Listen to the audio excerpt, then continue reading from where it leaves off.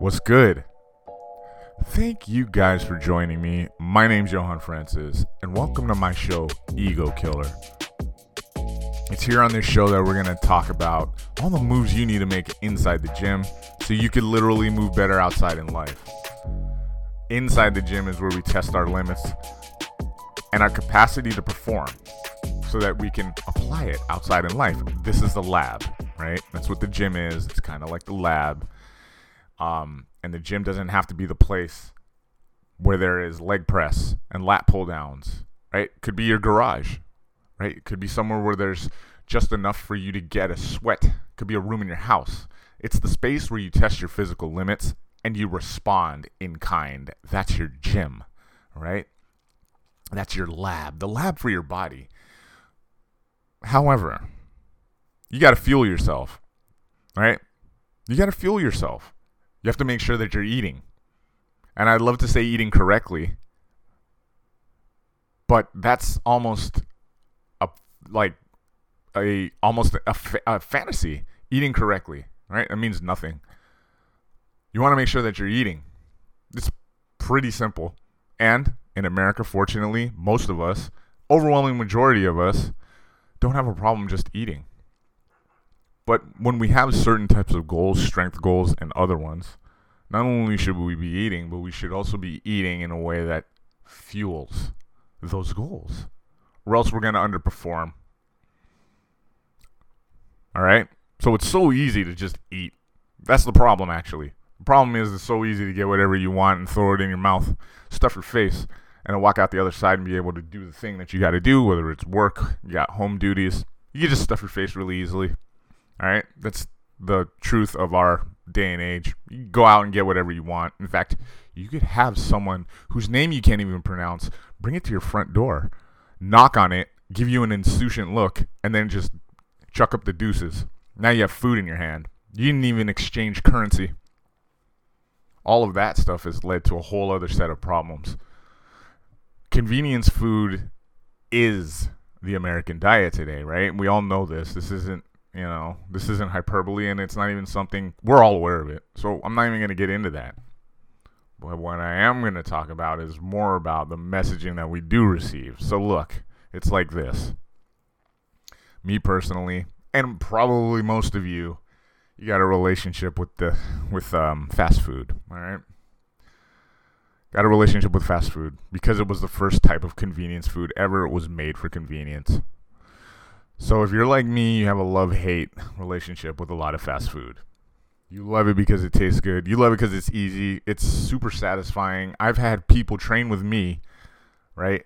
Train with me for an hour, put their body in just foreign positions to get stronger, leave and get caught going out to buy quarter pounders from the Arches.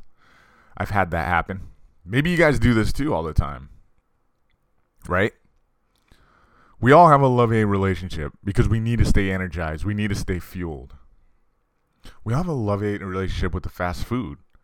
For a lot of us, it's really easy to stay away, but I know for me, to this day, I still have a push-pull going on with it. When I was a kid, I remember being treated by the Arches. Pull out the pickle from the hamburger with the white wrapper and just destroy that thing. I'd inhale it. Love those hamburgers, right? As I get older, you add in the fries. Loved it. When I was a kid, you could supersize your whole steez. Now, remember, the Arches did an amazing thing, right? They're able to sell pizza. They sold at one point, they sell rib sandwiches and fish sandwiches that you wonder, fish? Really? The Arches sells everything, right? You go to Europe, apparently you could get a beer. You probably get like a mochi meal in Japan if you go to the Arches over there. Well, in my city, they sold soup. So when I was a teenager and I was playing football a lot, man, I was hungry. And some days I'd ask my mom, let's ride out to the Arches. Let me get that number 2. Supersized. All right? And then get a cup of soup. And I would leave nothing but residue. I would destroy. wait until I was ravenous, ask my mom to take me to McDonald's. She'd comply.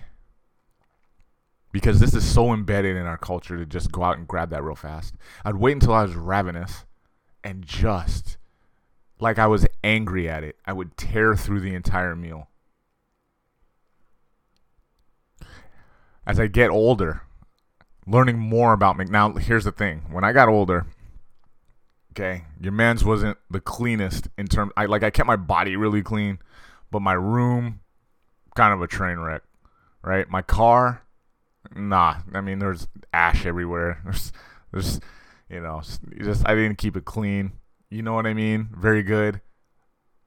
The important part was my temple was good, but the temple grounds maybe weren't as clean. So my car, I bought it. I remember I ate some food one day, right? And or maybe it was me and my crew, and I put a cheeseburger. The Arches. I went to the Arches, got a cheeseburger, and I was done eating it, and I put it in a wrapper. And the wrapper got lost, right, in the car. I didn't know. I didn't just throw it on the ground, but I didn't know it was there. And anyway, probably months go by, and I'm realizing, maybe a month, and I'm realizing, like, as I'm cleaning my car, I didn't eat at the Arches in a long, long time. What's this? And I rip it open, and there it is, like it's been preserved in fucking amber, right? And Dr. Hammond is going to come looking for Velociraptor DNA. Here is the piece of a cheeseburger that I had eaten, just looking like wax, like it's a wax. And I'm like, this is still here. It hasn't decomposed. It didn't stink. It didn't alert me. It's just sitting here still. Get older still, and I watched some videos and I realized microbes, viruses, and mold. Mold won't even digest the foreign food stuff that is the Arches. I don't know if it's like this with all fast food, but the Arches definitely has that unique distinction. And so I decided, as much as it has become a part of your, my, his, her childhood eating convenience American diet culture, probably we gotta lean left, right? Lean away from eating more of the Arches, because the microbes don't even like this stuff, and everybody's clear on that these days. I mean, say what you want about how the stuff is made. That whole pink sludge thing is kind of a exaggeration. That was all hyperbole. But the real talk is, this is probably a lot of freeze-dried food that's coming from, wherever it's coming from, and it's barely edible. It's barely food. And on a side note, the idea that there is a problem with world hunger, or even, let's say, national hunger, but we can recreate fast food so easily. So those two things don't match up. Let me put it that way. All right? Anyway, that's the relationship we have with the Arches. So now, today, I barely go. But it's funny that I go at all, knowing what I know. Why do I still go? Because the messaging was there from day one. From day one. So I want you guys to start considering where you get your messaging from. You ever go on YouTube and see that man, Kelly Muscle? The man eats fast food, right? Like it's about to be made prohibition illegal. Maybe not so much anymore, but when he was bodybuilding, because it's a ton of calories, which is actually what you need to build muscle. Make no mistake, folks. That's what you need. But the man used to eat all his fast food. I used to eat a lot of fast food. A lot of us used to do it. And you think about, like, who are these folks marketing to? Why is it so ingrained in you? Why is it so ingrained in me? Who are they really, really getting to pull up at that drive-thru, right? Not saying who works there, right? That's less of a question. Who are they getting to pull up at that drive-thru, right? Who are they naming all of these meals after and getting to pull up at the drive-thru? It's because we not only value convenience over culinary, which is an idea that we want to kind of get away from, but why are the Arches so comforting, more so than comfort food? Instead of listening to auntie, to uncle, about what to eat in the pinch real quick. We listen to people we don't even know. Maybe it's marketing, right? Well, recently, for me personally, I learned that King Push might have a little to do with this. Now, here's why, all right? Here's why. I learned recently that Pusha T wrote the jingle that's used in a lot of these McDonald's commercials. And to the latter, Arby's commercials, to which he created a diss track. Which makes me think, that's why all these McDonald's commercials were targeted towards black and minorities all these years. I have mental data points going back probably about 5-6 years when I had more free time to spend at home in the middle of the day, starting my own business, and I'd see a lot of these McDonald's commercials. That was back when we actually had regular TV and not subscription TV, and I noticed that all these commercials were marketed towards black and minorities mostly. In other words, the people that they were showing in the commercials were black and minority. They were doing things that appeal to certain cultures, even a subset of that culture, inside of the commercials. And so you got the idea that, oh, this is quick, convenient food that we consume. Meanwhile, the microbes won't even go near it. So is it because of Pusha T? It's an interesting connection, because at the end of the day, McDonald's found a way to embed itself within the culture. I only got familiar with Pusha T in the last 5 years, and he's brilliant. He's brilliant for what he does provide to rap. He's a great artist, and he doesn't make any he doesn't go halfway on what he raps about. You gotta love that.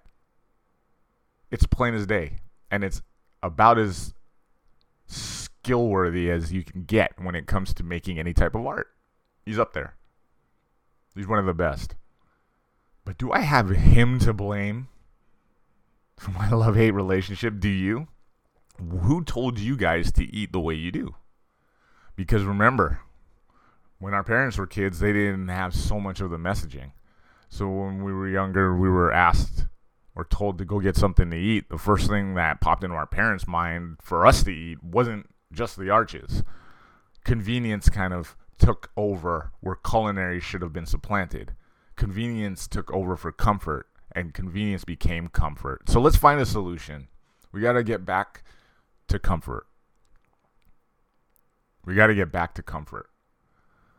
All right? So convenience is great. One of the things is food deserts, right? There are parts where you can drive through in any type of neighborhood where there's not a lot of options for food, right? It's usually prefaced by the East blank city, right?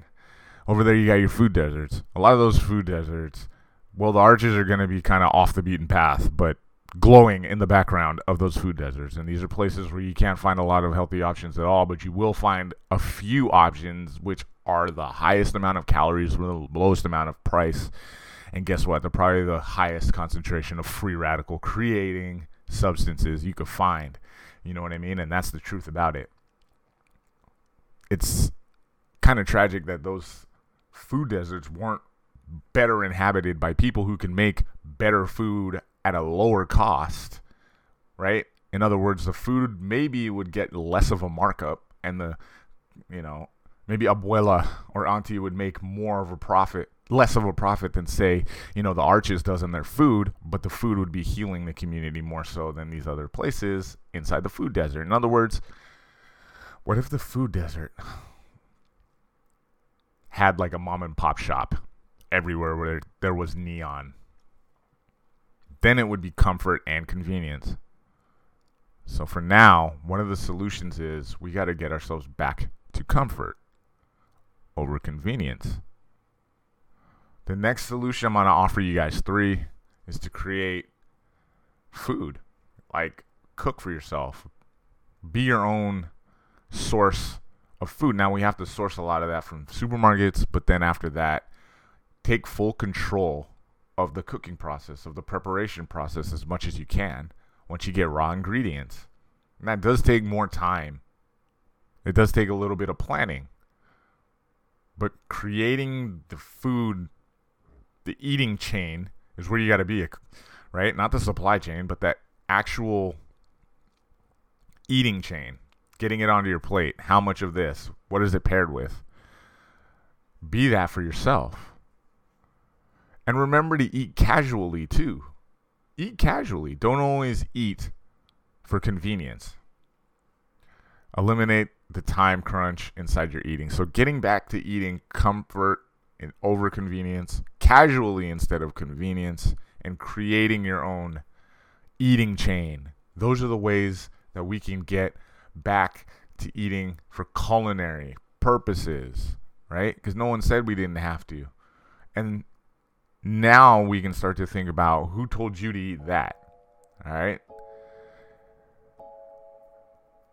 All right, you guys, I'm going to leave you with that. Let me know how it works out. If you enjoyed the episode, go to Apple Podcasts and rate it. If you do 5 stars, I'll send you a free gift, I promise. And until the next time, you guys, stay up.